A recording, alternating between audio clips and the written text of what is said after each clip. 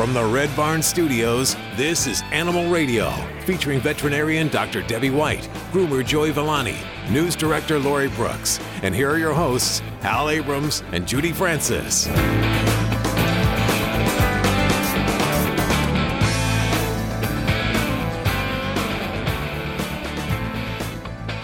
That is The Who's It's Not Enough, and it was co-written by our next guest. She is the wife of Pete Townshend, but I probably won't be mentioning that again because she is an incredible musician in her own right and a big animal lover. Rachel Fuller joining us. Set the scene. Are you sitting around with a bunch of dogs on your lap and Pete's cooking? No, I'm not. Nope. I'm Pete's on tour in the US with the band, so we're staying in LA in a hotel, and I'm sitting in his study room surrounded by all his computers and gadgets. And do you get inspired to go over and mess with his gadgets? No, I'm not very good with gadgets. I leave all the gadgets to him. I'm a terrible Luddite. I don't even like to play an electric piano, really. I like a real piano, but he's very up to the mark with it all. Yeah, you've been playing piano since 6 years old, right? A little bit older than that. I started when I was about 9, but still quite young. That Wikipedia just, it didn't have it right there. But it does say there that you spent a lengthy stint as an organist in a funeral home. That is true. Where you performed 11 times a day? I did. I mean, on a good day, we would do 11 funerals, and I was playing for the services. So I worked there for about 2 years. So I think probably I added it up once. I must have played for about 2,500 funerals. Wow. And what is that like? Because it's not a real audience that, they're not going to be applauding you afterwards. No, definitely not. I suppose because I was working, I had to be fairly detached from what was going on emotionally. It was a strange thing to do. I think looking back, I'd have been much better off working at McDonald's or, a clothing store, but that's where I ended up working. And it felt like a service. It felt like a privilege, really, I suppose, to be playing music for something so important. Sure. You are an animal lover. That's my favorite thing about you is you are an animal lover. And I'm nuts for animals. Yes. I know that you used to have a dog named Whistle, named after John Entwistle. That's true. But that was 11 years ago, so he's probably gone to the dog park in the sky, I imagine. Well, this was a while ago. It was actually longer than that. It was 14 years ago. It was Pete's 60th birthday, and a friend of ours, Jerry Hall, said to me, "What can I get Pete for his birthday? What can I get Pete for his birthday?" And Pete, we'd always had sort of big dogs, and Pete had always wanted a Yorkshire Terrier because he was childhood friends with John Entwistle. Sorry, I'm just doing this thing. Sorry, he just came in. He was childhood friends with John Entwistle, and John's mother always had Yorkshire Terriers. Ah. So Pete had a sort of nostalgic fondness for them, and I was a bit like, I don't know, they're really small and yappy, and I preferred a big dog that you could sort of get into bed and spoon.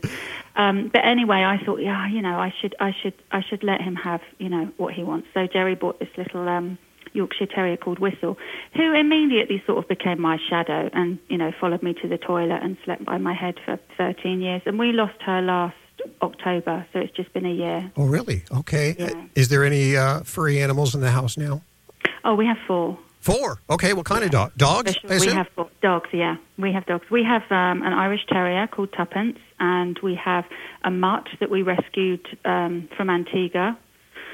And then we have 2 little ones. We have a Yorkshire Terrier called Peanut, because after we lost Whistle, I managed for a while, and then I said to Pete, I can't live without something following me to the toilet and, following me around the house, and there's such a character. So we got Peanut, and we also have a mutt who's sort of part Yorkshire Terrier, part Chihuahua, part Rottweiler called Pudding. Ah. You said that they sleep in bed, so I imagine you spoil them, right? They're really spoiled. I mean, the big girls don't sleep in bed, but not because I'm, worried about them hogging the bed or anything, but just because they get up at 5:30 to go for a walk, and that doesn't work for me. Sure. But the little ones I've trained from birth to sleep in, so they get up when I get up. So, yeah, that works. You could come train my dog, who wakes me up early in the morning. What would you say that you do that really is spoiling those animals, those dogs? I mean, is there something that might be a little bit over the top? Oh, my God. I mean, their entire life. The little ones like to drink Evian from a glass. Ah. Yes, that definitely feels quite spoiled to me. And that started with Whistle. And by the time Whistle left us, she wouldn't drink from a dog bowl. She would only drink from a glass, and she would only drink bottled water. That's pretty spoiled. You were affiliated with Rescue in Antigua, as I remember. That's right. There's so Pete and I have done a lot of sailing. Pete especially has always really liked to sail. So we holidayed quite a lot in the beautiful island of Antigua in the Caribbean, and there was a period of time we would spend 4 to 6 weeks there over the winter. And I said to Pete, I'm going to have to do something because I'm going to go nuts if I just sunbathe. So I found out that there was a shelter on the island, an animal rescue. And I thought, I'll go down and volunteer, a couple of days a week. I'll clean out. I'm not, precious. I'll do the food. I'll clean the poo. I'll take them for walks. And, of course, to cut a long story short, I ended up buying the shelter. Really? Well, their land, they were renting the land that they were on, and it came up for sale, and they were going to get kicked off. So, but I obviously don't run it personally. But they're just a small shelter. They're the only shelter on the island, and they do amazing things. They do, they've dedicated their lives, the people that work there, to, helping stray animals and animals that have been abused, and there's a fairly big problem with stray dogs in Antigua, but they are working a sort of spay-neuter program, so they're getting positive change is being made. But I always ended up fostering as well. I would always foster a puppy that was sort of 4 or 6 weeks and covered in mange and covered in ticks, and it would come straight into my bed, and I'd sort of do my best to patch them up and then rehome them before we left back to the UK. But a couple of years ago, we actually ended up bringing one back with us. So one of the dogs that we have in the UK is from Antigua. So you're a foster failure. I am a foster failure. I'm the definition of foster failure. Like I would keep them all. In my hot little hands right now, I have your brand new CD. It's called Animal Requiem. Tell us about it. I love it.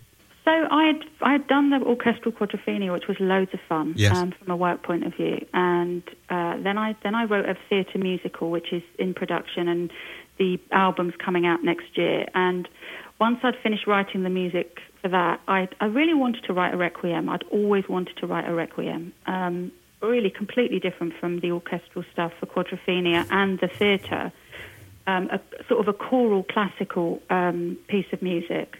And I don't really know when the bingo moment was, but, a requiem is a mass for people who've passed. It's a mass for the dead. And without sounding, maudlin, it's actually a memorial. It's a celebration of the life and an honouring and a remembering. If you go to a memorial service, it's that kind of thing. So I just, Pete and I, the dogs that we had amassed in my late 20s, we had a pack of 6 for a really long time, and they all got old around the same time, so they started to pass away, and the grief was really, for anybody who's been lucky enough to sort of have an animal in their life for a long period of time, when they pass, it's like losing a family member. It's worse than a family member. My Uncle Louis passed the same week my cat passed. I was more upset about the cat. I know. I mean, it's just, if you have a connection with animals, if you get that connection, it really is just terrible. And so I had a lot of grief in the sort of 4 or 5 year period. And one day I thought, this requiem that I'm writing, I should write it as a memorial to all these animals that come in and out of our lives. And, sometimes we have them for 15, 18 years, sometimes, for much less. But, the bond and the relationship is so special. And I feel like we should, have a way to honour them, to have a quiet half hour if we're at home and just listen to some music and just remember them and think about them and all the funny things that they used to do, and, maybe light a candle. And my hope with it was that, people would perform it as a concert, all around the world, and invite local people to come and remember their animals. And that's indeed what you're doing. We'll talk about that in just a couple of seconds here. I want to play a cut off the CD. I put the CD on at home, and my cat and my dog both came around. They really liked it. I mean, they love the sounds of it. I'm going to play the first cut. It's off the brand new CD from Rachel Fuller, Animal Requiem.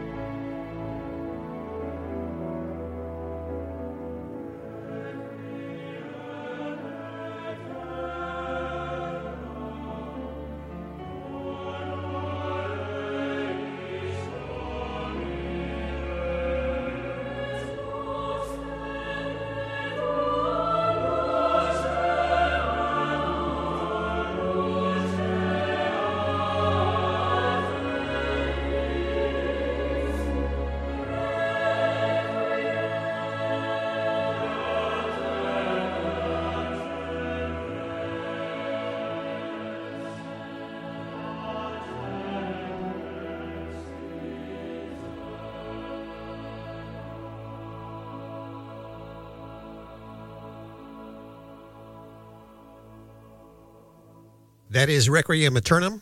It is off of the Animal Requiem CD by Rachel Fuller, and she is joining us right now, and the hairs on my arm stand up when I listen to that. Oh, lovely. I love that. Love that you played the bird song as well at the beginning. Oh, absolutely. Did your hubby help you on this at all? No. Is all? Well, I know you had help from Paul McCartney, right? Well, he let me have one of the original Beatles tracks on the album, which I thought was extraordinary. As you probably know, he's a huge animal welfare campaigner and activist, and has been for decades and decades. So after I'd finished writing the Requiem, I really wanted an additional track on the album, which was more to do with just sort of awareness and consciousness around animals and their welfare, and, you know, still there is suffering in the world, apparently, unfortunately, and just to sort of raise consciousness and awareness of that. So I asked Pete if he would write a letter to Paul to see if Paul would let me have Blackbird, and he did. I mean, he replied straight away, and which is extraordinarily generous thing of him to do. But yeah, and then we recorded the orchestra and the choir on top of the original recording, Paul singing and playing guitar. So that's what's on the album. Okay, I'll play that in just a couple of seconds here. You are doing an event October 26th at Royce Hall in L.A. with Jane Lynch and Pete Townsend. He is. I've dragged him in, poor Pete, to sing on this one. So he's singing Blackbird. Wow. And Jane Lynch is narrating a set of poems that accompany a classical piece of work called The Carnival of the Animals, which is a series of short pieces, you know, sort of the tortoise, the hare, the cockerel, the elephant, the swan. You know, some of it is very well known, and it's a beautiful piece. So she's reading the poems that go with that, and then Pete is singing Blackbird at the end. Absolutely wonderful.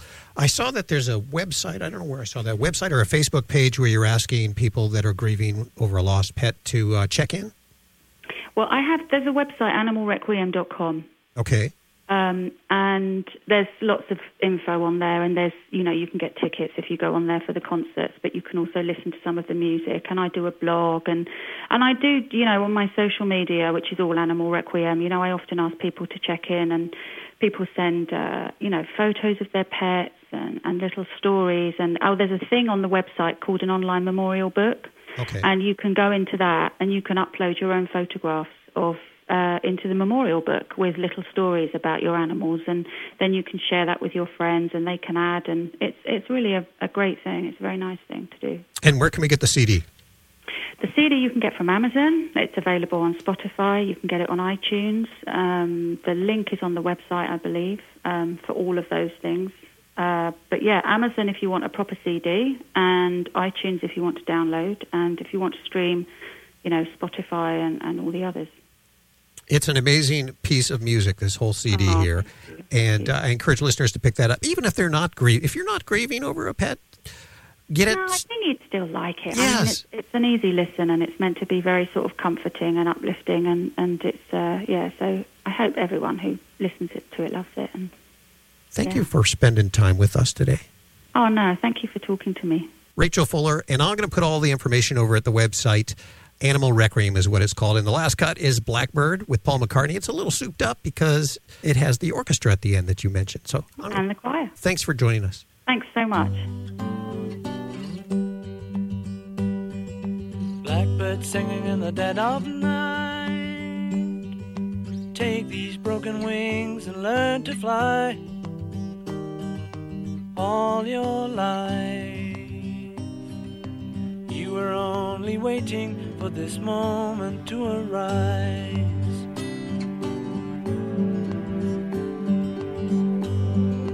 Blackbird singing in the dead of night. Take these sunken eyes and learn to see all your life. You were only waiting for this moment to be free. Blackbird fly, blackbird fly, into the light of a dark black night.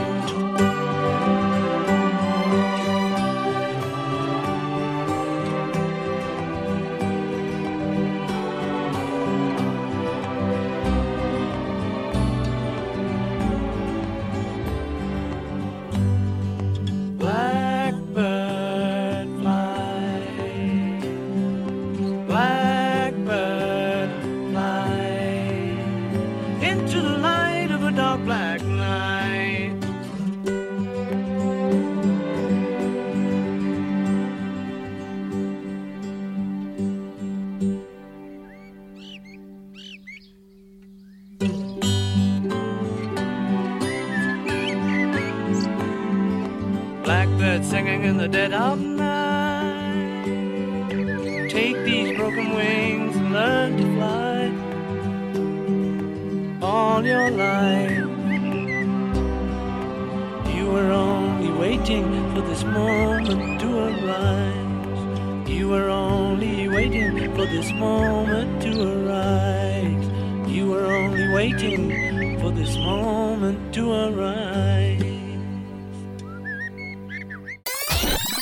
You're listening to Animal Radio. Visit us at animalradio.com or download the Animal Radio app for iPhone and Android.